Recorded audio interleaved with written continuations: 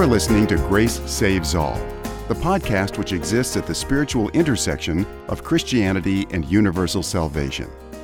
In this podcast, we will be exploring an ancient and modern approach to Christianity which affirms both that grace saves alone and that grace goes to all. And now, here is David Artman, author of Grace Saves All, The Necessity of Christian Universalism.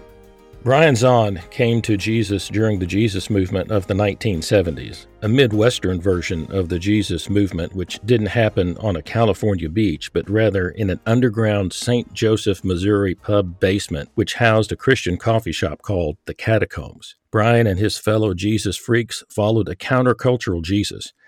They gathered underground, literally and figuratively, to listen to music describing their experience. And when there wasn't music, a 17-year-old Brian Zahnd would stand up and share. All these years later, 64-year-old Brian, now in his Beatles year, is still sharing, and now that catacomb coffee shop is Word of Life Church. Along the way, however, the countercultural aspect of the Jesus movement, which initially captured Brian's imagination, lost its edge as it institutionalized and aligned itself with the culture. But Brian sensed something was wrong. The Jesus revolution he'd found so compelling had gotten thinned out to a mile wide and an inch deep, and so Brian went on his own faith-deepening pilgrimage. He kept the revolution going in his own way.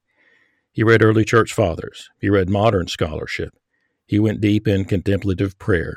And what happened was that Brian broke through to an even more radical, resonant, and revolutionary vision of the Christian faith. So Brian's own revolution is still going strong. He still regularly stands up and shares his faith publicly, and now we get to listen in through the Word of Life Sermon Podcast. And I encourage everybody to follow Brian's preaching at the Word of Life Sermon Podcast, because anybody who listens to Brian's preaching there will benefit, because Brian has such a hopeful, inclusive, ecstatic, and joyful vision of God's ultimate purposes for the restoration of all creation. And this vision shines through and illuminates his sermon in spectacular ways. So welcome back, BZ, Brian Zahnd, to the Grace Saves All podcast. Thank you, David. That might be the best introduction I've ever received. I love that. Taking us back to the catacombs, and that's great. I can tell you are a careful listener of my sermons. I know where you got most of that information from, some fairly recent sermons. Yeah, that's awesome. Yeah. Right. Well, you gave a great sermon at the very beginning of 2023, which I think exemplifies your expansive Christian vision particularly well. And I listened to that, and it helped get my year off to a good start. So on January 1st, 2023, you preached a sermon entitled The Anticipated Christ, the Holy Name. And I'd like to just get started by asking you to tell us a little bit about the title of that sermon, The Anticipated Christ, the Holy Name. Yeah, well, the Anticipated Christ is actually the name, I can't reach it from here, of the Advent and Christmas devotion that I wrote, that this past year. So this was the first season of Advent and Christmas when people had that devotion. And so I thought, well, I'll base my preaching on the reading for that Sunday throughout Advent and Christmas. And of course, this was the year that Christmas and New Year's Day were on a Sunday. And, in the secular calendar, January 1 is, New Year's Day. But on the sacred calendar, church calendar, it's the Holy Name Day. So I just preached on the name of Jesus. Is what I did. I call it the Holy Name, and I started in Luke 2 with that account of Jesus being given the name Yeshua, which is basically a contraction in the Hebrew that means the salvation of Yahweh, or Yahweh saves, or Jehovah saves, however you want to say it. But it's the idea in the very name of our Savior is that this is the salvation of God. The salvation of God is not a plan. We talk about the plan of salvation. I'm not keen on that kind of language. What we have is a salvation person, Yeshua, or Jesus. And so that's how the sermon is. That's the inspiration, and that's why it has the name, and that's how we get started with it. All right. So, and that brings up a word that's also freighted, and that's the word salvation and Yeah. saves. And talk a little bit about that, if you would. Well, whew, man, that's like, where do you start? I went through a period of time, maybe, it's almost 20 years ago now, I guess, that I Mondays, 20 years ago, I called Mm-hmm. Mondays my thinking day. It's my day off, and I would mostly just pray, read, and think. Mm-hmm. And I went for about 2 years where the primary question that I was grappling with on my thinking day, Mondays, was, what is salvation? And I didn't want any cheap answers. I wasn't looking to be able to give a little snappy, and just I Mm-hmm. really wanted to, if Christianity at its heart is a message about salvation, well, what do we mean? What are we talking about here? And one of the things that I noticed is that Jesus didn't use the word salvation very much, not that noun. I mean, it shows up a time or two, but it's not common in the vocabulary of Jesus. What Jesus talks about all the time is the kingdom of God. Then on the other hand, the Apostle Paul doesn't talk very much about the kingdom of God. Again, a few times he uses that phrase, but not a lot. What Paul talks about all the time is salvation. That's his word. Well, the key moment for me came when I realized that they are talking about the same thing. That what Jesus tends to call the kingdom of God, Paul tends to call salvation, and vice versa. But they're talking about the same thing. And so salvation is more than saving parts of people for a distant place. This is salvation reductionism. This Mm-hmm. is what I call heaven and hell minimalism, where you get obsessed with afterlife issues being the sole question. Where do you go when you die, heaven or hell? And then salvation gets reduced to merely ended up in the good place, Mm-hmm. rather than this grand, overarching concept of the reign and rule of God that includes the forgiveness of sins, that it includes, it really focuses on the undoing of death. Okay. It's the undoing of sin and death, but it has, uh, it has social ramifications. It has cosmic ramifications. It's not just saving parts of people, that is souls for a distant place, for heaven. It is setting right all that has gone wrong. It is the healing of the cosmos, which includes those image-bearing creatures that we call human beings. That something has gone profoundly wrong with us. I think that what we're saved from is sin and death, and they're not exactly the same, but they are related. Sin and death are connected.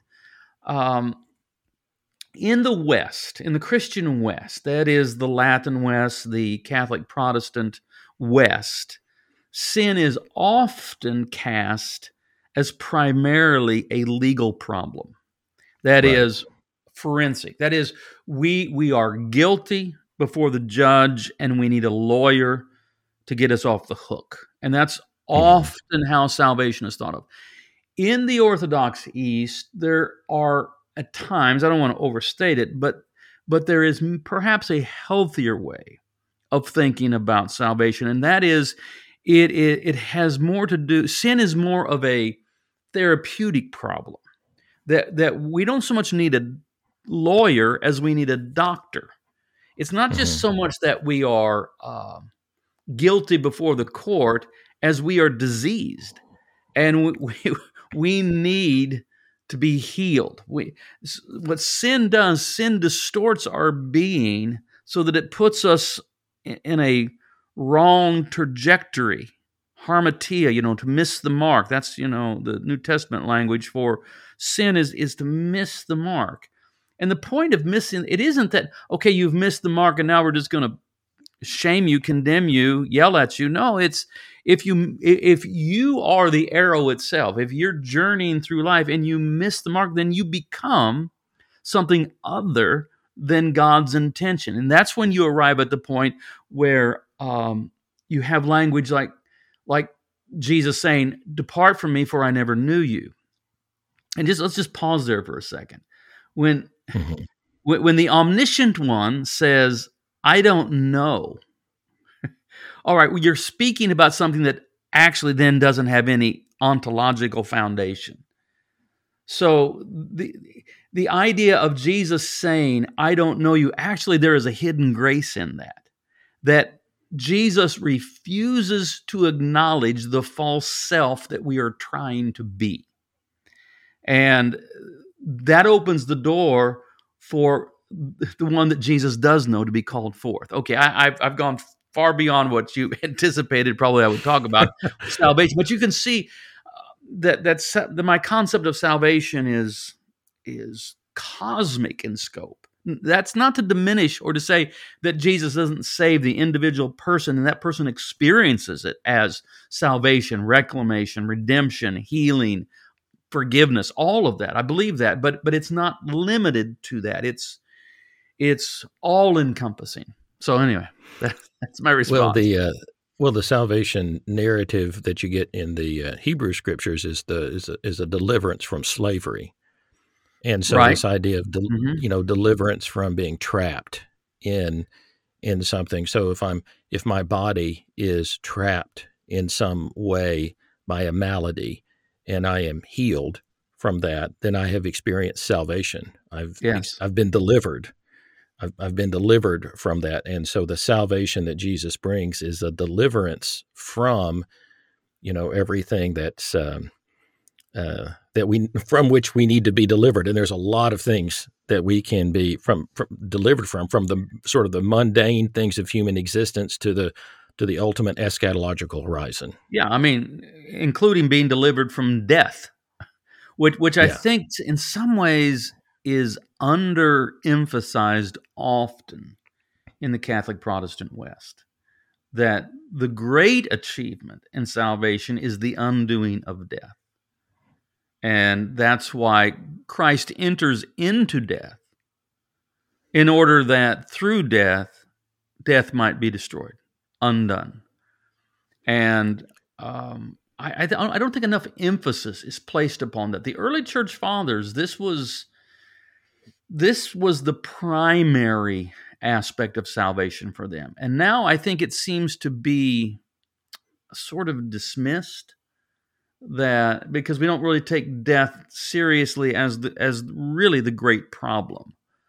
That once we have been summoned out of the abyss of non-being and stepped into the realm of self-consciousness, God consciousness, death consciousness, which are all related, this capacity of just this awareness, this awakening that we realize that we are, that God is, but we also have the problem of the awareness of a looming death. Somehow this has to be rectified.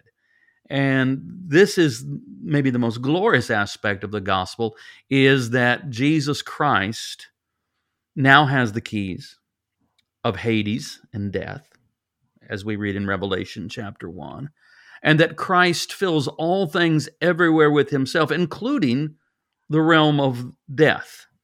So I say it like this. Now, for a human being, well, let me back up. Whatever it means for a human being to experience the final dissolution of death, God in Christ has experienced. This is the humanity of the dual nature of the God-man who is Jesus Christ. That Jesus could die because he was mortal, because he was fully human. But let's also remember he's also fully divine. And in the end, though death can swallow the humanity of Jesus, death cannot digest divinity, and death is then undone. So now Christ fills all things everywhere with himself. So for a human being to experience death is not to encounter death, but to encounter Christ as both judge and Savior. Now, in the sermon, you wanted to make the point that salvation is particular and universal, and that some are offended by this particularity, even if it is going to have a universal scope. Right. I know that some people don't like my Christian universalism because, they like the idea that I want everybody to be included. But the part where I say that it all has to happen through Christ, that Right. Christ alone is the redeemer of humanity. When I say that part, there's some of them that back away a little bit and say, well, you've I don't think you should say that. David, you and I have figured out how to offend everybody. because when we speak of the particularity of Christ, we offend oftentimes progressive Christian theology. But that stumble over the scandal of particularity, that God's salvation comes through one particular person, a Galilean Jew known as Jesus of Nazareth. But then when we speak about the universality of the accomplishment of salvation through this particular person, then conservative theology is offended. I think though that we, that's where I'm coming from. That I am very conservative in the sense that I insist that there's only one Savior. There aren't many Christs. We're not saved by a Christ principle. We are saved by this crucified and risen Jew who was and is Jesus of Nazareth. But then I also hold to the robust hope of Apokatastasis. This is this phrase that's given to us by the Apostle Peter in Acts 3:21. You and I pronounce it differently. I would try to pronounce it the way you were using it, but then I can't do it. So I'm just stuck. I'm not saying it's right. Apokatastasis. I can even spell it. It took me forever to learn how to spell that word. But this is the term that means in the NRSV, Acts 3:21 is translated universal restoration. But the idea is that all that has gone wrong will somehow be made right, that nothing will be left broken, that nothing will be left wounded, that eventually all things, including all people, will be healed and restored. As far as a doctrine, I use the word apokatastasis. I don't use the U word. I'm famous for not using the right. U word because I just think it is so often misunderstood on a popular level. And so I think it's better for me to use a word that many people, to begin with, what is that? What is that? Well, I said, it's a Bible word. That's the Greek word for what gets translated universal restoration in Acts 3:21. And then I alert them to the fact that it became an enormously popular word with the church fathers. It only appears really in that form one time in the scriptures, but that's enough for the church fathers to say, we love this word, and we're gonna expand this theological concept of just how far-reaching, how broad, how deep, how wide can the salvation that God has accomplished in Jesus Christ be. So and then you mentioned to me, I think before we started recording, that the word in its origin in Greek language was a word that would be used by doctors for, setting broken bones right or whatever, that sort of thing. So I like that. Yeah, I like that. And so I hold to a robust hope that in the end, all that has been wounded, all that has been made wrong, all that has aligned itself with death will in some way, somehow, in some time, be rectified. That is, made right. set right. I don't see this done in a cheap way. I don't see it done necessarily in a magic wand way. I think when God is dealing with human agency, with human will, the magic wand is out of the question. There has to come about some kind of cooperation, which this really is what we mean by repentance. Repentance is a kind of willingness to cooperate with God, to say, you know what, I've been wrong, and I'm going to change my mind about this, and I'm going to stop resisting God and start cooperating with God. So I have no hope for people to be saved who will not repent. If you won't repent, then you won't be saved. What I do hold out is the hope that eventually all will repent. And this is what C.S. Lewis said about George MacDonald. C.S. Lewis was he's more like me, except when I'm on your podcast, I guess. C.S. Lewis was cagey about, whether he believed that all could be saved or not. He wouldn't put his cards on the table, but he was clear that the one he called his master, his spiritual teacher, George MacDonald, who lived a generation. I mean, they never met. They lived at different generations. But he says, oh, yeah, no, clearly, George MacDonald believed that all people would be saved because he believed that all people would repent. MacDonald had no concept of a salvation that would just sort of like magically fall upon people independent of their own conscious decision to align their will with the will of God. I was listening to an interview with somebody, with Michael McClyman. He was concerned about an aspect of Christian universalism that God was going to torture people, waterboard people into heaven.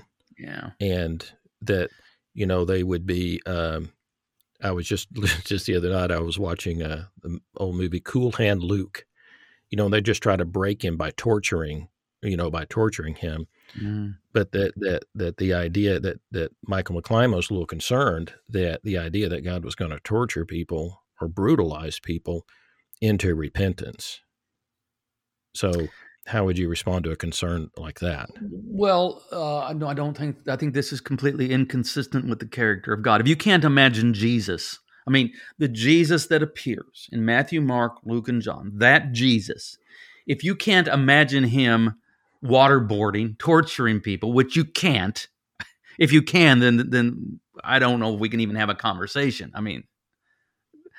That Jesus, the Jesus given to us in the Gospels, does not torture people. Okay, and this is the perfect revelation of who God is. As Jesus says to Philip, if you've seen me, you've seen the Father.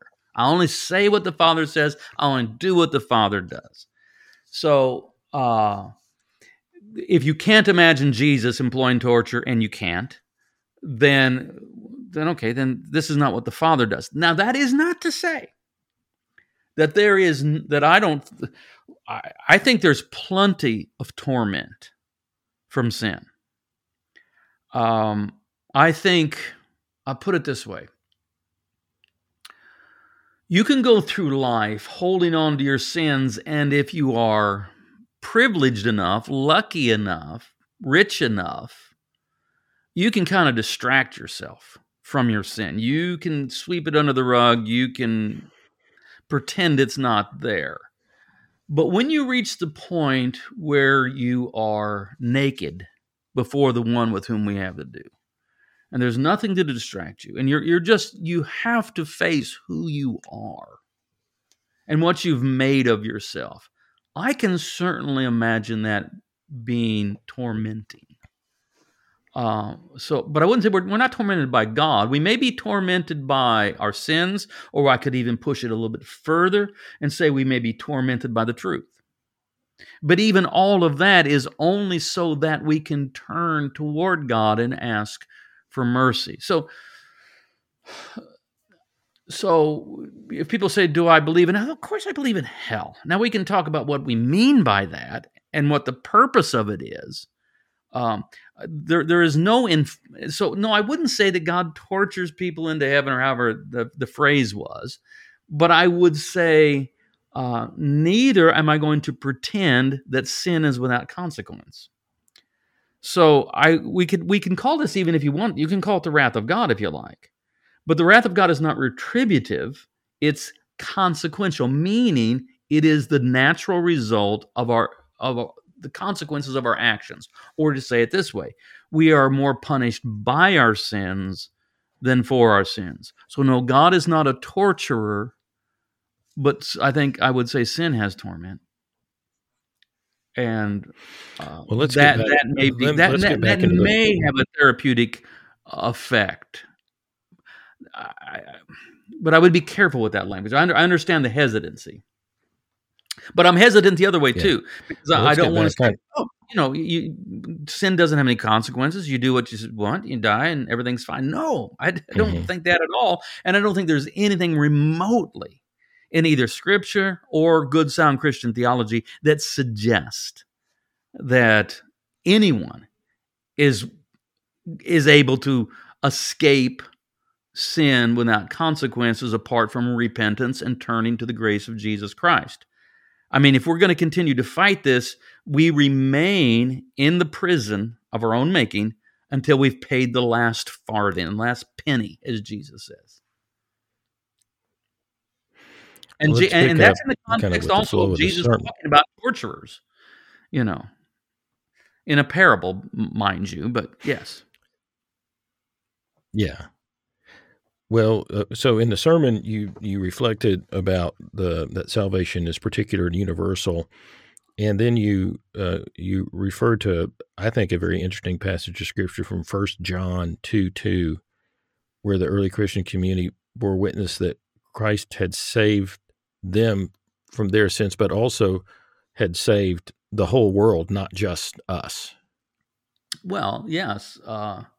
Yes, Christ is the atonement, the place of mercy, the mercy seat, because it was referred to for our sins, but not only our sins, but for the sins of the whole world. This is 1 John 2:2. And this is, I don't know how many Calvinists actually listen to this podcast, but that's, I'm really Well, not down with any of the tulip. I mean, I can find problems with all five TULIP. But the L, and if people don't know what I'm talking about, this is the 5-point Calvinism with the TU.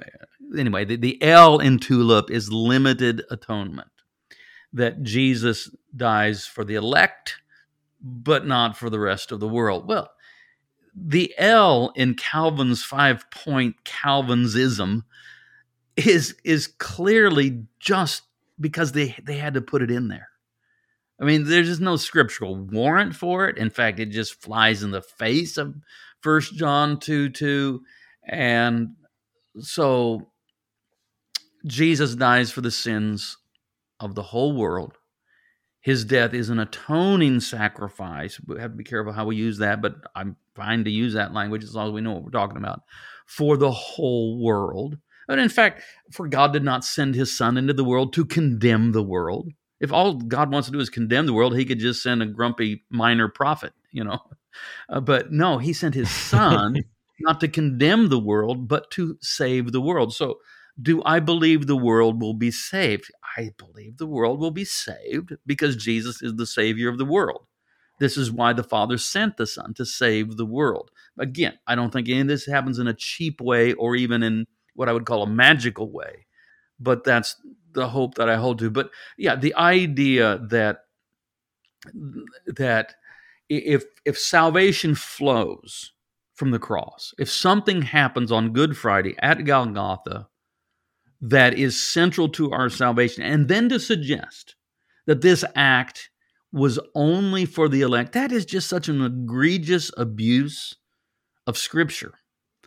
And I think, I think Calvinism is never more vulnerable than when it's trying to defend the L in its tulip.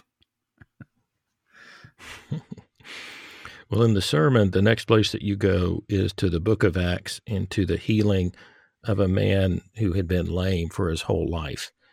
And so you talk then about how Peter and John interact with them, and then they ended up being arrested.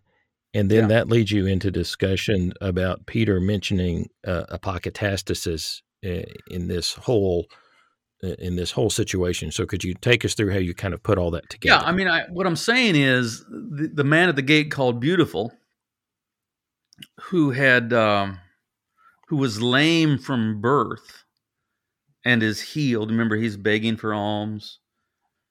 Peter and John go up to the temple at the hour of prayer, and they're expecting to receive something. And Peter says, "Silver and gold have I none, but such as I have, I give unto you. In the name of Jesus of Nazareth, rise up and walk." And he takes him by the hand and lifts him up, and he's healed. And then this draws a crowd, of course, and this leads to eventually them being brought before the Sanhedrin. And Peter gets to tell us that through Jesus Christ, we are moving toward the restoration of all things. But I want to tie it into the miracle of healing. This is not just, the healing of a man that was lame, as beautiful and wonderful as that is. This is a picture of salvation. This lame beggar represents humanity. That we come into the one thing in Tulip that I might be able to work with a little bit is total depravity. I don't like the total. I don't think the image of God is entirely erased, or that apart from Christ no one can do any good. I don't buy any of that. But it is true that something's gone wrong. I mean, if we want to use the language, the fall, which is it's not scriptural per se. In fact, it's kind of borrowed out of Gnosticism, but still, I think it has some currency, because don't we all at least agree that something profoundly wrong has happened to the human race? I mean, what's wrong with this planet? It's not the giraffes. It's not the dogs and the cats and the birds and the bees. It's humans that we can't. Something's happened to us.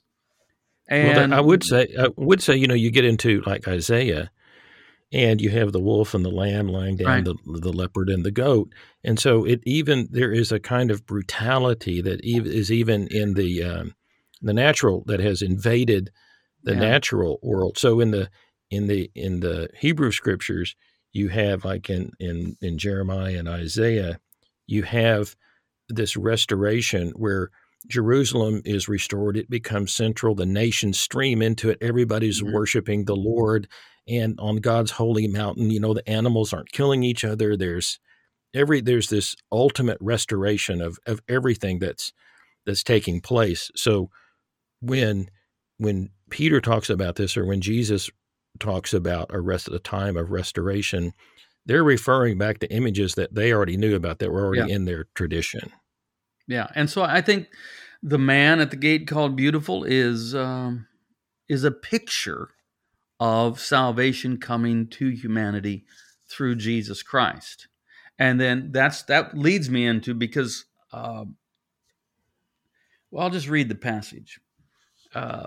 Peter says, this is actually to the crowd that is gathered there in Solomon's portico: "Repent, therefore, and turn to God, so that your sins may be wiped out, so that times of refreshing may come from the presence of the Lord, and that he may send the Christ appointed for you," that is Jesus.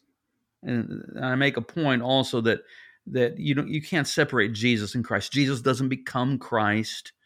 There aren't many Christs. Jesus is the Christ, who must remain in heaven until the time of universal restoration. There it is, Apokatastasis, that God announced long ago through his holy prophets. And so, yes, there's these visions that we see probably most clearly in Isaiah. They're in other prophets too, but Isaiah is the one that most clearly sets forth a vision of a healed planet, a healed cosmos, a healed world, where the predators no longer take advantage of the vulnerable, and just everything, the entire cosmos is healed. Well, Peter is telling these people at the temple that this is being accomplished through Jesus of Nazareth, who is the Messiah, the promised one, the Christ. Then they are brought before the Sanhedrin, and in part of the defense to what they were doing, Peter tells them, "Let it be known to all of you." This is Acts 4, beginning in verse 10.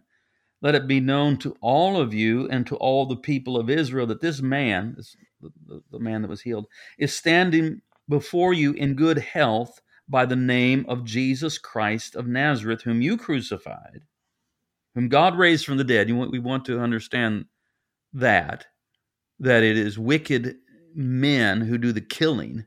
It is God who does the resurrecting, whom you crucified, whom God raised from the dead. This Jesus is the stone that was rejected by you, the builders. It has become the cornerstone. There is salvation in no one else. There is no other name under heaven given among mortals by which we must be saved. And so we see there the universality and the particularity that Peter is talking about universal restoration, but he is talking about it particularly through, the particularity is it's through Jesus of Nazareth, the one crucified, the one raised. So universal and particular. And then the next place you go in the sermon is to what we learn to call the Christ hymn in Philippians 2. And tell us about that and why you moved to the Christ hymn from that point. This is such a wonderful passage of Scripture. And I'll read this as well. The scholars think this was, in fact, an early Christian hymn. Is it composed by Paul, or did Paul know it and he just put it into his letter? We don't know. We don't know if it's actually penned by Paul or Paul just borrows it and puts it in there. Wherever it came from, it's wonderful. And I do note that, okay, if this is an example, and because we have other early Christian hymns outside of Scripture, one of the things you notice about the early Christian hymns, as opposed to a lot of what we have today, they were theologically robust. You got serious theology in these early hymns. But here's this one. "Let this same mind be in you that was in Christ Jesus." And it seems like, okay, the song begins now. "Who, though he was in the form of God, did not regard equality with God as something to be exploited, but emptied himself, taking the form of a slave, being born in human likeness, and being born in human form. He humbled himself and became obedient to the point of death, even death on a cross." So the first part of this hymn is this constant downward movement, that Christ is God, but does not regard equality with God something to be held on to, but instead is pouring himself out, emptying himself of his privileges. All right. And he's joining humankind, entering the world in human likeness, in human form, and he humbles himself.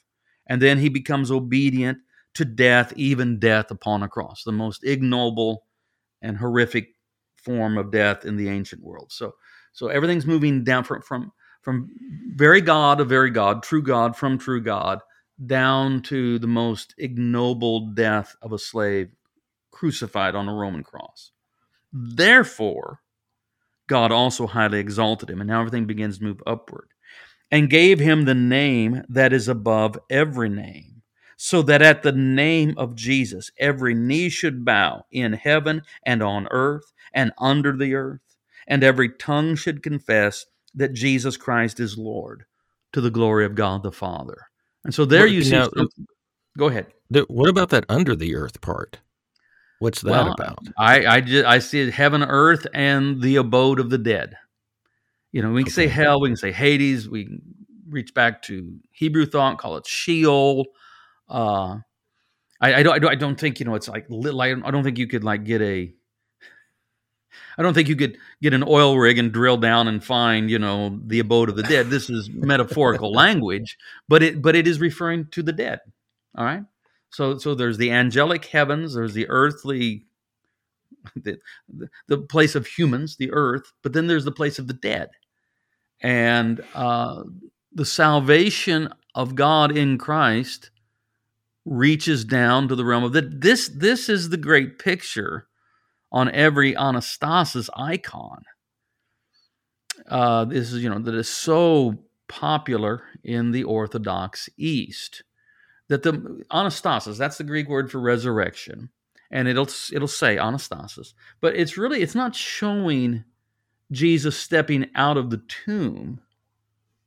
What it's depicting is Jesus descending into hell, death, Hades, whatever word you want to use. And let me just describe it for people. So what you see is in the icon, Jesus is depicted as in motion. His cloak is fluttering, and Jesus is descending to the dead because he himself has died. But unlike every other human being who has ever died, Jesus does not arrive in death as a slave, as a prisoner. He arrives as a conqueror and a liberator. And he's depicted as arriving. There's this movement. He's arriving. And the gates of hell have collapsed beneath the feet of Jesus in the form of a cross. They fall under his feet in the form of a cross. So that's to indicate, okay, it's by death that Jesus enters death, but as Jesus enters death, he enters death not as a prisoner, but as a conqueror. And so the gates of hell have fallen in the form of a cross under the feet of Jesus, and then all around are broken locks and chains. They're all broken. And very often in Anastasis icon, you will have the devil and or depicted death depicted as a devil. Usually they're actually hogtied, with the arms behind the back, and death is hogtied under the feet of Jesus. And then Jesus is reaching out and taking hold of an old man and an old woman and pulling them up out of their tombs. And the old man and the old woman are Adam and Eve, Adam and Hava, humankind and life, human life. Christ is depicted as, and what's interesting is he grabs them by the wrist. In other words, there isn't this. They aren't reaching out and grabbing Jesus. Jesus is grabbing them. It's like someone would, if you think of like a small child that's about to cross the street without looking, and you just reach down and grab them by the wrist. Well, it reminds me of that Greek word helkuo, which is when you get the Peter dragging when you get the disciples dragging the net of fish in, or Jesus talking about, if I'm lifted up, I will draw all people to myself. Dragging, drawing, so that now we're getting that same kind of image. Yeah, and that's, you see Jesus pulling Adam and Eve, representing humanity, because we're all in Adam and Eve, right? Theologically. And so, and this is what Paul says in 1 Corinthians 15, for as in Adam all die, so in Christ all shall be made alive. I mean, and then at the end of that whole passage in 1 Corinthians 15, Paul's reasoning results in him saying that God will be all in all. At the end of it all, so once salvation has fully been accomplished, once we arrive at is that God will be all in all.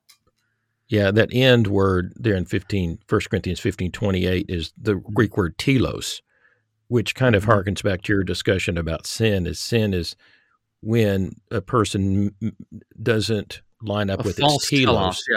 Yeah, but ultimately creation itself has a telos. Yes. And at the restoration of all things, then the creation itself will have been created in the sense that it will have finally matured and reached its telos.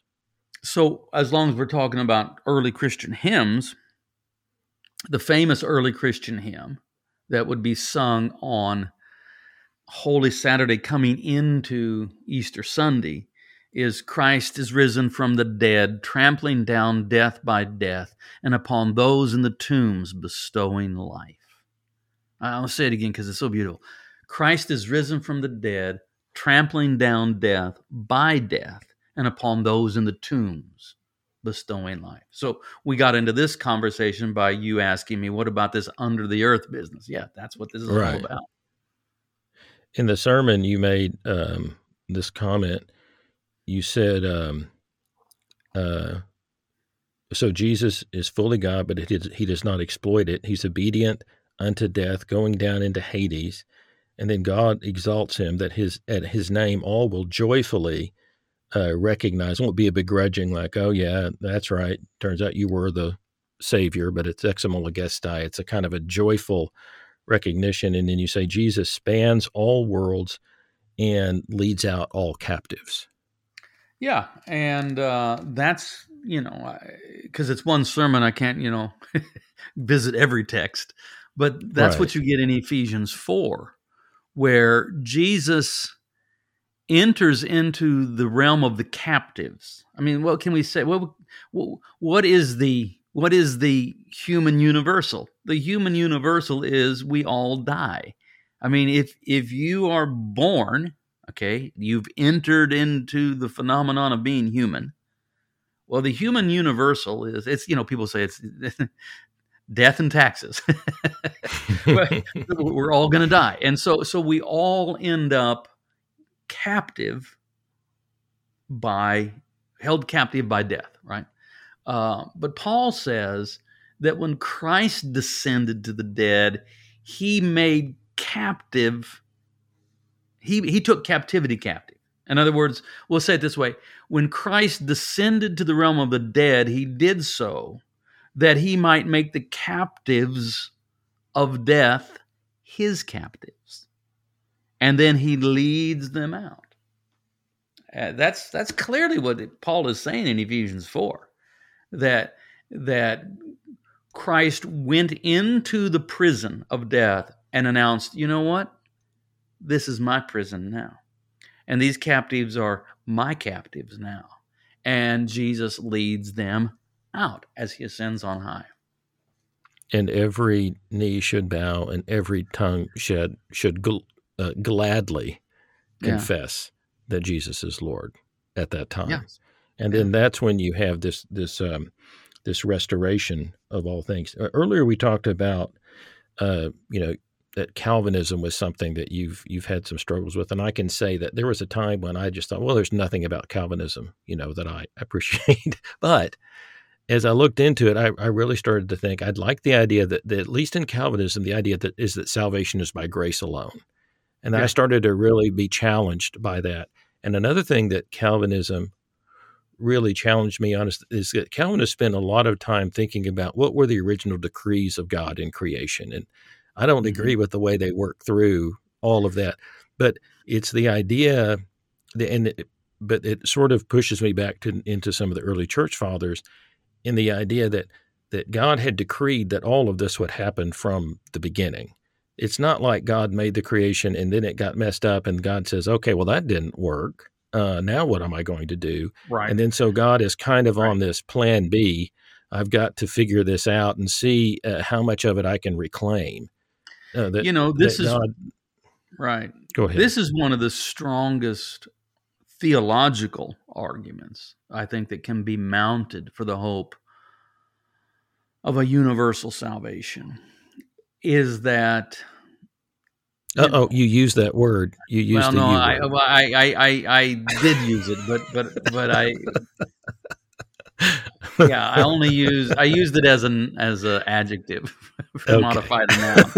But yes, I didn't use the ism word. I didn't use the you-ism word. That if you ask people from various theological persuasions, well, how many are saved?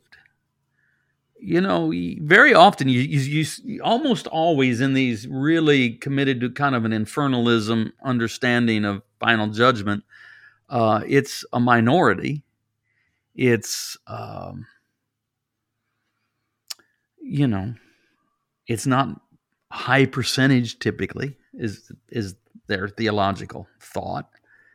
And you think, well, if you hold to a position of eternal conscious torment, that people are going to be experiencing torture eternally because they were brought into existence by God, but then for whatever reason didn't respond appropriately, and now they're condemned to eternal torture. Wouldn't God have been a superior moral being if he just never bothered to say, let there be? It's hard to see God as victorious. I mean, one of the clearest things in the New Testament is that Jesus is presented as entirely victorious. That he is the conqueror who prevails. And yet, if you say, I think about 90% of people are just going to be tortured forever. That's a hollow victory, if you ask me. I suppose if you're one of the saved, you feel better about it, maybe. But I just think it is a problem to see God as such a failure. I can't get beyond that in many theologies of judgment, eschatology, it's hard to get beyond God being a failure. And people say, yeah, but that's free will. I know, but still there is the creator apparently had a pretty flawed creation. I don't know that, if you're going to approach things just with a pure biblicist approach, that may not be very persuasive. But I think just theologically, philosophically, the idea that God is incapable or unwilling to save the majority of human beings seems to cast God in a very disparaging light. Well, I know that there are a lot of people now that are rethinking their Christian faith. Maybe they're moving away from the eternal torment doctrine. They're trying to move to a better Christianity. But they've been kind of, because of their growing up or the way that they were raised, they were sort of hardwired to have a fear of hell and to sort of have a punitive, retributive understanding of God, and they're wanting to move past that, but it's still hard for them to break away from this. So, could you tell us how long it was before you were able to really feel good and confident and comfortable in this way of believing God and not feeling like you were doing anything wrong or bad? That's a difficult question because on the one hand, I inherited maybe, I'm trying to find the right language here. I inherited an infernalist understanding of hell, that involved eternal conscious torment, that those that didn't respond appropriately within this life to the gospel of Jesus, or perhaps even those that didn't even have an opportunity to respond, but whatever, were subject to eternal torment. On the other hand, from my initial encounter with Jesus, way back when, I was persuaded of the goodness of God. And so I didn't know how to reconcile this, but I think there were often times where I just thought, I don't know. I think somehow God's going to be able to work something out. I probably didn't say that. In fact, I know I didn't. I stuck to the line and I preached it. I didn't have the capacity to do otherwise at that point. But I personally never felt threatened by God. Now I would have to work out why I was so lucky, because I was never a Calvinist. I was never, I never understood election in that sense of predestination. Uh, but I never saw God as capricious or mean. Now, I was probably inconsistent because I had a doctrine that would force me to say that God sure does look capricious and mean. And that's true, but I just had to work that out. So what I'm saying is that never lodged deep in me. I was not carrying that kind of woundedness. I had a theological problem to work out, and it took me a long time to work it out. But my own experience with God had always been so good that I don't know. I have for my birthday back in March, my wife gave me an icon. I've reached the point where what do I get for I get icons for my birthday present. But and you mentioned in the introduction, yes, it was my Beatles' birthday. And if people don't know what that means, it's like when I'm 64, will you still love me? Will you still need me when I'm 64? Which, I wish Paul McCartney's concept of an old person in his youth had been older than 64. He probably does too. He says, why didn't I make that 94? But so, yeah, I just had my Beatles' birthday, and Perry gave me an icon that I'd seen in a New Testament professor's office in Southeastern University in Florida, and it's an icon of Saint Anthony the Great. This is kind of the founder of monasticism, 4th century desert father. And with these icons of saints, you typically will have they'll have a book open, and it'll be one of their sayings, usually in Greek, but this one's in English. And it's a saying of St. Anthony the Great, but it's in English. And it's, I no longer fear God, I love him. And, this is out of 1 John. Perfect love casts out all fear. Now, let me also say this, David.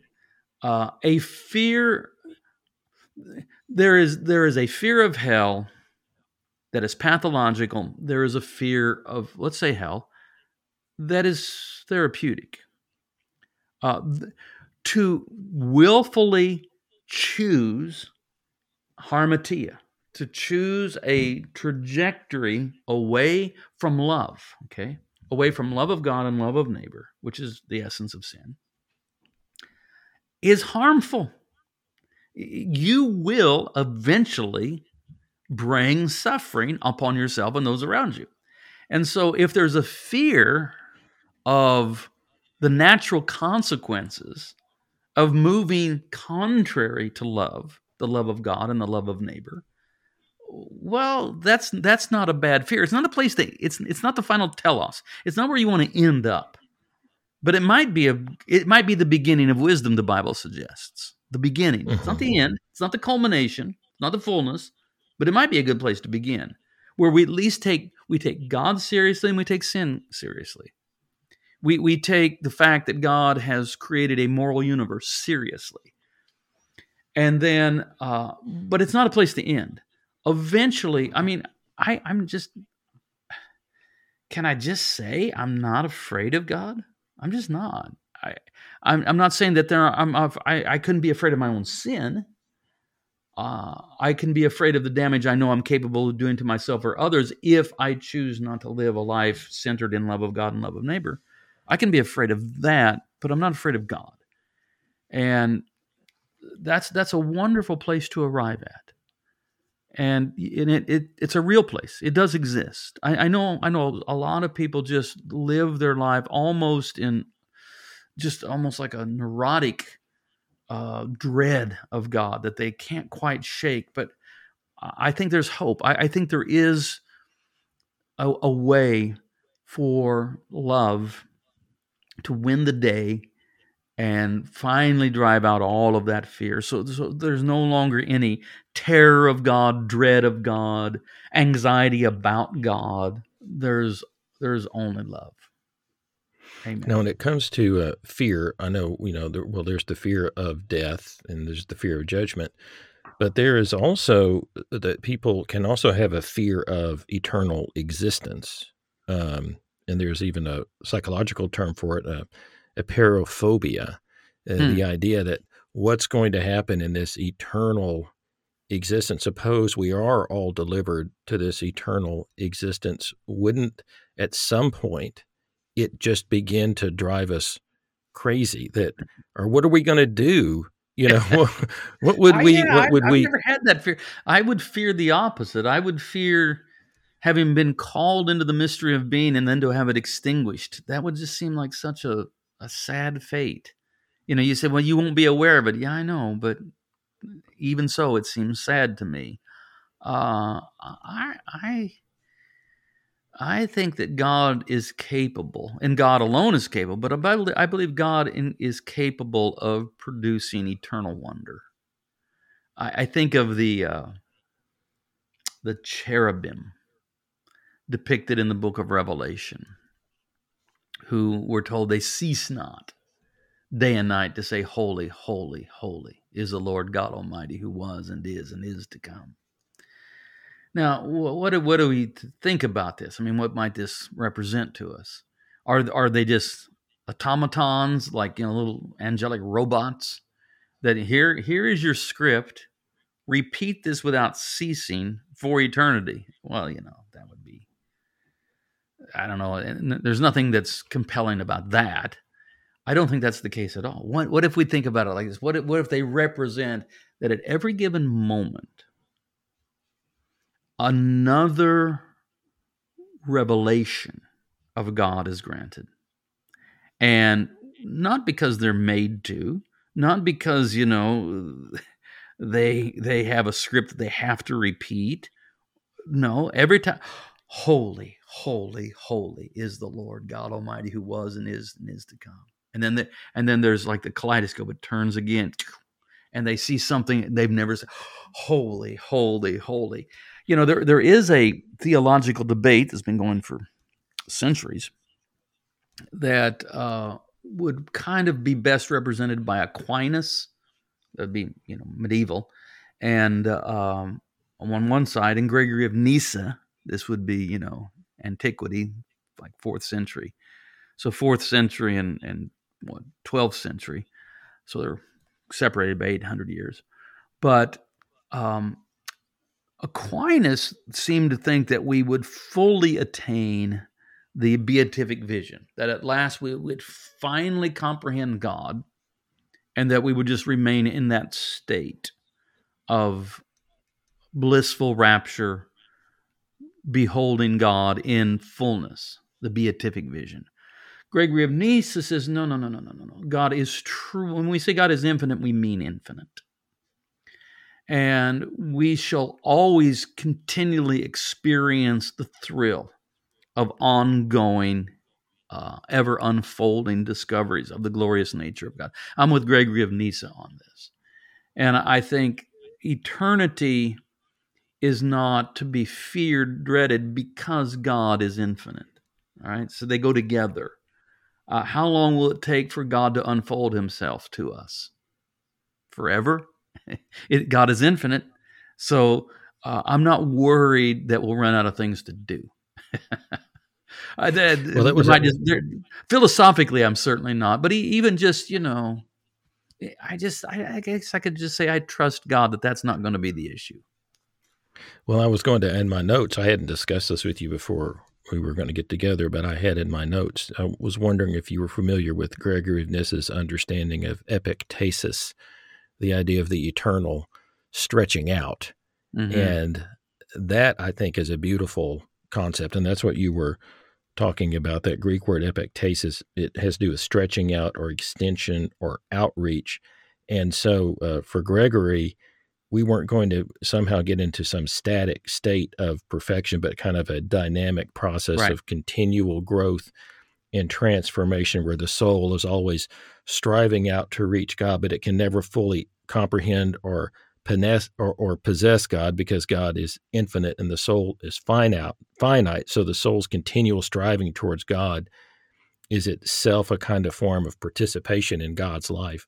And it's just interesting I Yeah, love that. it's interesting to me that, somebody was sitting around the 4th century and that there were already these sort of amazingly formed, beautiful theologies that Yeah. existed that we don't have to come up with them today, that they were already there. And I'm also really inspired by Irenaeus's idea of the recapitulation of Hmm. humanity in Christ, whereas we understand that what finally is going to happen is that we are somehow going to participate in a body with Christ as the head, and that there's going to be some kind of amazing unity that we experience with each other. And so we're going to find out that we work together as a body in some way that we could never have really anticipated or come to understand. But when we see the beauty of what we are to become as humanity, as we start to see that and realize, oh, how this is all working and coming Well, yeah, together. this is Paul in 1 Corinthians 15:28, Theos pas and pas, that God will be all in all. And that If Ephesians 1:10, that anakephalias sosthai, that the recapitulation into the head, all of right, creation. so if God is all in all, if we take that seriously, Paul's theological statement that this is the grand telos. I mean, we're not putting a time frame on it. I don't know how long this takes, but if God is all in all, then there's no sin. There's no evil. There's no wickedness. So then there's no hell. There's no punishment. There's no. God is all in all. Well, one of the things that I've noticed, I was going to ask your experience about this, but I've been convinced of this for about 10 years now. And so you might say I have a set of Apokatastasis glasses on. And Mhm. I've noticed that ever since I've started viewing the world through this, that I see the beauty of the world Yeah. Yeah. in ever more striking ways. And I see Right. the beauty of people, even people that are, might be deeply troubled in some ways. I can see, well, there's some goodness in there, and that's going to start working its way through. And it has, as the longer that I've started to feel this way and to think this way, the beauty of creation and the beauty that's in people sometimes just almost knocks me down. Yeah. Um, and I was just wondering about your experience of that. No, my experience is exactly the same. I think once you arrive at the place where you hold, as I'll say, the robust hope that in the end God will be all in all, and that there'll be a universal restoration, um, I think you relax a little bit, maybe in a healthy way, but you also then begin to be aware of the creation, including humans, but the creation is this beautiful thing. Yes, it's marred. Yes, there are parts of it that are deeply diseased, but God is not abandoning it. God has not given up on it. God is in the process of healing it. And I think um, it does create a much more positive, hopeful, optimistic, just demeanor in general that you go through life. And in that kind of frame of mind, you become much more aware of beauty. Yeah. So even when I see someone who, in my estimation, and understand that I'm not the judge, but in my estimation, I think, man, you hear about someone. Let's use the most egregious examples we can come up with. You hear about somebody that does one of these school shootings or something. You think, wow, something has profoundly gone wrong, and I'm not about to exonerate them either, even though there may be all kinds of mitigating factors in their history. They gave themselves over to an unspeakable evil, no doubt. I mean, I'm not going to say I'm not going to skirt that issue. They gave themselves over to great evil and committed great evil. But I tend to always think, as I consider this person, I think, oh, they've got a long journey ahead of them. But you see what I'm doing there? I'm not even that person. I'm not writing off. I'm not saying no hope. I'm saying they got a long journey. And that's how I feel about it. So there is sorrow. There is like, oh, what a long journey they have for themselves now. But And I it still and it's think, I still think it's a journey that can be made. Yeah, That is and the the journey idea is, back to their yeah, humanity, back to their telos, back to being rectified by Christ. I mean, they're not doing it on their own. Jesus is the Savior, but right. I'm just so opposed to any kind of cheap grace, to use a Bonhoeffer phrase, that Well, to you repent recent, of something, to repent of great evil. Uh, I mean, great evil, and I think. mhm, See, the problem is within Calvinism, evil became a technical term for all sinners. And that's just not true. We have all sinned. I get that. I do not go through life thinking everybody I meet is evil. I don't think that at all. I think evil, to say someone has become, I don't think to say that person is evil. Two things. One, I believe such people exist. I'm quite sure of that. Number two, I don't think they're common. Thank the Lord. I don't think they're common. I don't think mhm. they are Well, everywhere. if evil is a privative state, then if they were completely evil, they couldn't even exist. I Right. mean, Right. Yeah. Exactly. Because I understand. I don't know if I hope our listeners, viewers understand what we mean by that. That that evil ultimately has no ontological ground. It is a hole. It is a marring. It is a tear in the fabric of God's goodness. We can experience it. We can acknowledge that it is a hole, but in one sense, it doesn't have any lasting, or at least no eternal ontological being. It's mhm. it's so we could say it's a wound to be healed, but some wounds that are self-inflicted, I think, will take a good long while to heal. I could be wrong on this, but hmm, I think to repent of great evil is not something that is done easily, or probably not quickly. Yeah, So but that's why it's not a so when I situation see for someone, not a when I see situation for someone, a magic wand. yeah, when I see someone that I think has truly become evil, which I don't think is a common thing. I mean, we all sin. I get that. I'm not saying, but that's not the same as becoming evil. Someone who has become evil, I think, oh, that's a long journey ahead of them. But still, the hope is there that the journey can be made. Well, the idea that Jesus creates transformative experiences for us that nevertheless are difficult is a pattern that you start to see. I was just listening to your most recent sermon and about the last chapter of John, and this is exactly what Jesus does with Peter. He creates a difficult experience for him. It's a very humbling experience. He makes the charcoal Mhm. fire, Yeah. and we know what the last charcoal fire Peter had been at, and um, and so it's a humbling experience. He has to come to Jesus, and Jesus asks him questions about do you love me, and um, but there's also elements into the story that the net of fish is drug in, the Mhm. 153 Mhm. fish, and Mhm. it's some kind of fullness. The net doesn't break. All the fish are dragged, that word dragged in. So there's elements of pain that Jesus has set up there with the charcoal fire and the reminding Peter of his denial. But then there's all these things of hope too: the catch of fish, the sharing the meal together, all these things. And so it's an experience that's designed to be transformative. It's not an easy experience for Peter, but it ends up being Yeah, I mean, transformative. let's be honest. We started this conversation talking about salvation and how we have to get beyond just reducing it to heaven and hell minimalism. What happens to you when you die?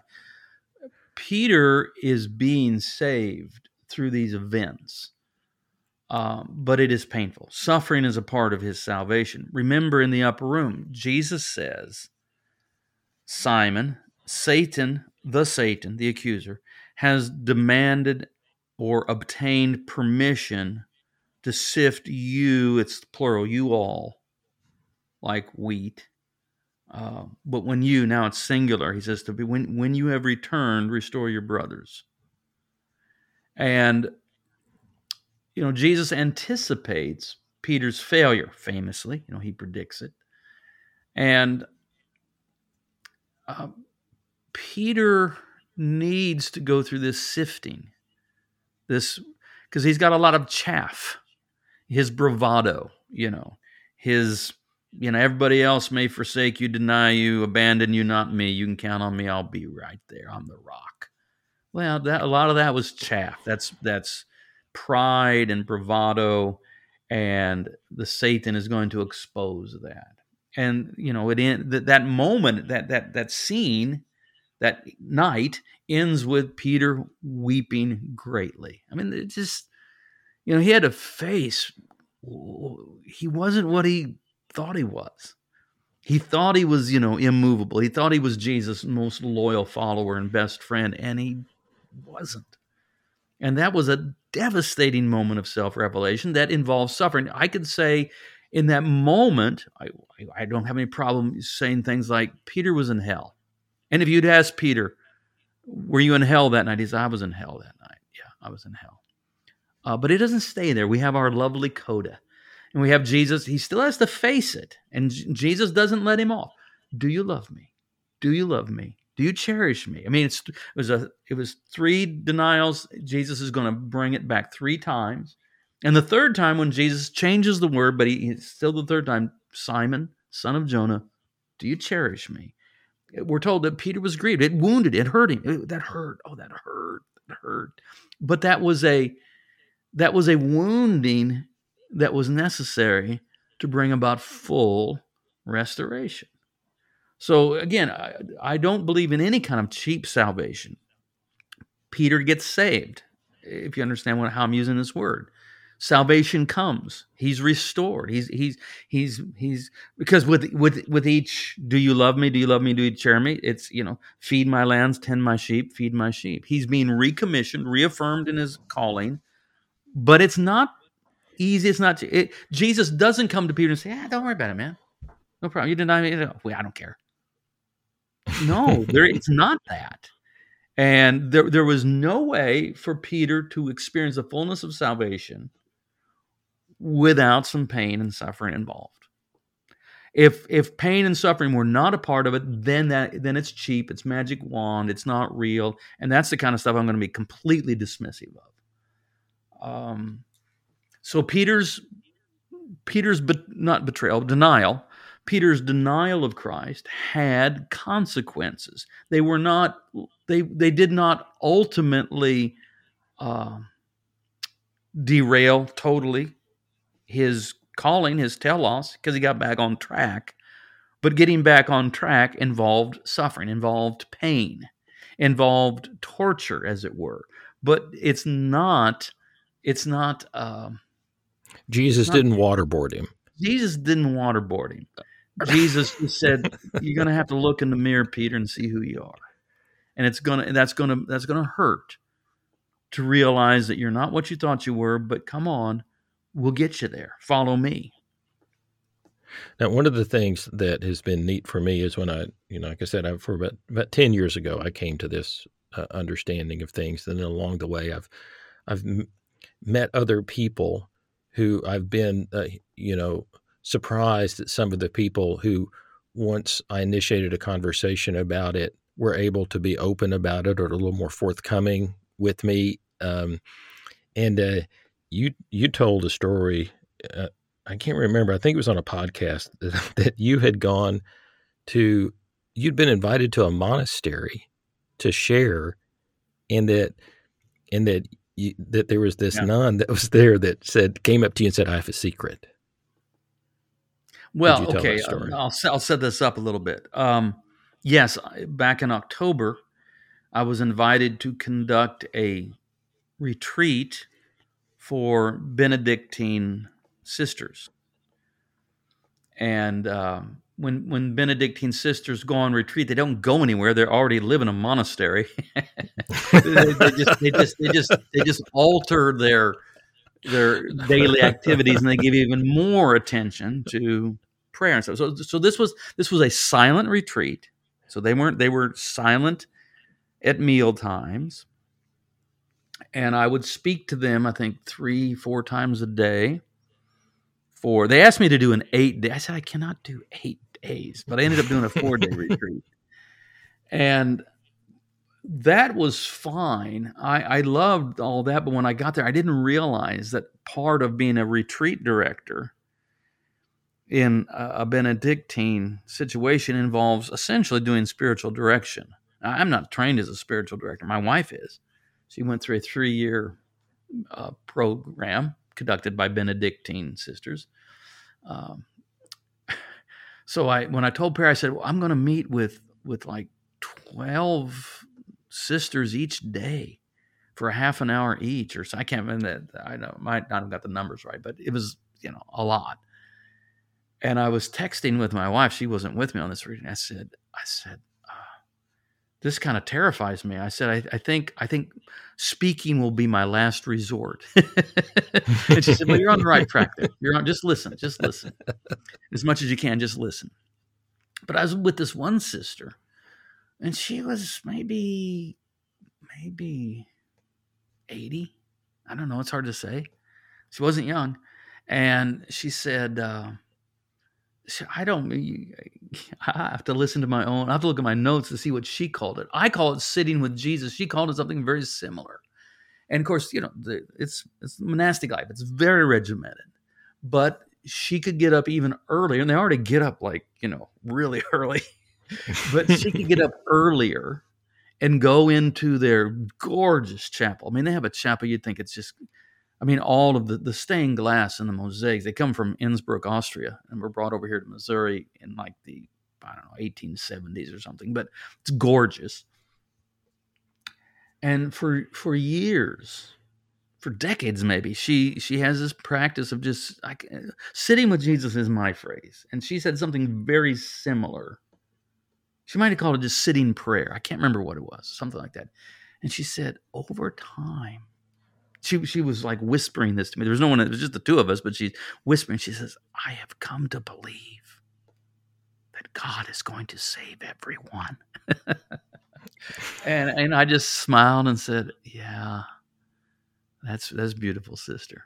So, but yeah, this Benedictine nun sister had just through sitting with Jesus day after day, early in the morning, over many, many years, that would just be in the presence of that one who is the love of God made incarnate, had become convinced that God in Christ is capable of saving the whole world. Amen. That was a beautiful story. That is a fun story. Well, let's kind of move towards wrapping things up. But as we're sort of headed out, I did want you to say a little bit about about how people can get involved in a study that you're doing in May on your book, Sinners in the Hands of a Loving God. And I know that there might be people that don't hear this podcast for a while, but the reason I wanted to bring it up is I think you said there's going to be recordings of it available. And right. I think it's going to be the topics that you're going to address, and I think the conversation that you're going to have are going to be very helpful for people that are trying to rethink I'm not things. sure exactly how all of the recordings are going to be made. They will be made available. I'm not sure how it all works. So that's not really my department is to do the teaching. As far as how it's disseminated and all that, that's not my thing.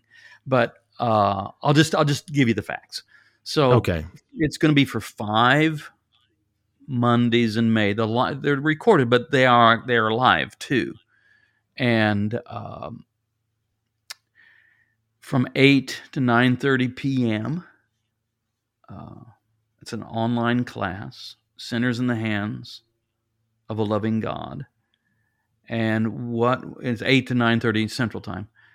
But what we're doing is we're really looking at 5 questions. We begin with this assertion that God is love. But if God is love, what about the wrath of God? What about Old Testament violence? What about the supposed divine violence of the cross? What about hell? That's a big one. And what about the book of Revelation? So each week we're going to look at one of those 5 questions, and it's interactive in that I will teach, present, talk for a while, and then the class will be able to send questions. Now, I think the class may be quite large. I think right now we're at about 700 people registered, and I think it could hit 1,000 before it begins on May 1st. When we're recording this, that's just less than a week away, but I think it will. But yeah, so so many people have registered for this. And by the way, registration is for just a donation. You do have to donate, but you can donate $1, or more. Mm-hmm. Again, but it's it's just donation, whatever you feel like. And but that's so many and it'll be people. recorded if you can't get in on it live. Right. Once you register, you will live. have access to the recordings for sure. Absolutely. Yeah, you don't have to watch it live. And so, you don't have. I mean, to participate in actually asking questions in real time, you have to be live for that, of course. But the recordings will be available to watch at your leisure. And you did mention that one of the things you're going to address is the issue of divine violence and the cross, and just for people who might not understand exactly what that means. Yeah, the supposed divine. Well, I mean, is God punishing Jesus at the cross so that he could forgive us? We're going to deal with that. I don't want to get into it now. It'll take us another hour. Yeah, just if people didn't understand that. Well, and let's see, you've got a book that's coming out. Will it be February of next year? Yeah, I don't have the exact date, but I believe it is February. I know they want it out before Ash Wednesday, and Ash Wednesday. And this is related to that divine violence and the cross, because you get into that in that book. It includes that. It's much bigger. It doesn't just deal with that topic. It's called "The Wood Between the Worlds: A Poetic Theology of the Cross." And it's 20 chapters and 20 different explorations of how the cross is salvific, how it saves us. And it's going to come out before Ash Wednesday, which this year falls on Valentine's Day. So happy Valentine's Day. You're all going to die. Remember, put that on your Valentine. Remember, you are but dust, and to dust you shall return. That happens every so often, that Ash Wednesday and Valentine's Day hit the same time. I kind of like it that happens. But anyway, so it'll come out in early February. Copy editing's done. I proved just yesterday, the cover. I love the cover. I'm just giddy about how good they did on the cover. And this is being brought out by IVP. So that's something for me anyway to look forward to, and hopefully others are looking forward to it as well. Yeah, well, I know I am. Looking forward to it. Well, thank you, Brian, for your. Thank you, David. It's always good to have a conversation with you. Yeah, it's fun, and I encourage people to go to. Just tell us about the website and how they get to the sermon. And you can go to. I mean, there's different ways. You can go to wolc.com. It's like Word Alive Church, but you can't. It's just wolc.com. That's one way. If you're interested in the sermons, you just maybe find our YouTube channel, WOLC, YouTube, and then it's WOLC TV, something like that. You just Google it, you'll find it. Yeah, and I listen to the Word of Life sermon podcasts on iTunes. There's an audio podcast. It's on YouTube, it's on iTunes, I don't know where all it is, but it's out there. Seek and you shall find. Well, thank you so much for your time. I appreciate it. Thank you, David. Thank you for joining us in this episode of Grace Saves All. You can help spread the word by sharing this podcast with others and by giving it a rating on iTunes. If you want to find out more about David, or if you'd like to leave him a message, go to his website, davidartman.net. In the meantime, let's work together to help a hurting world know about the greatest news ever announced.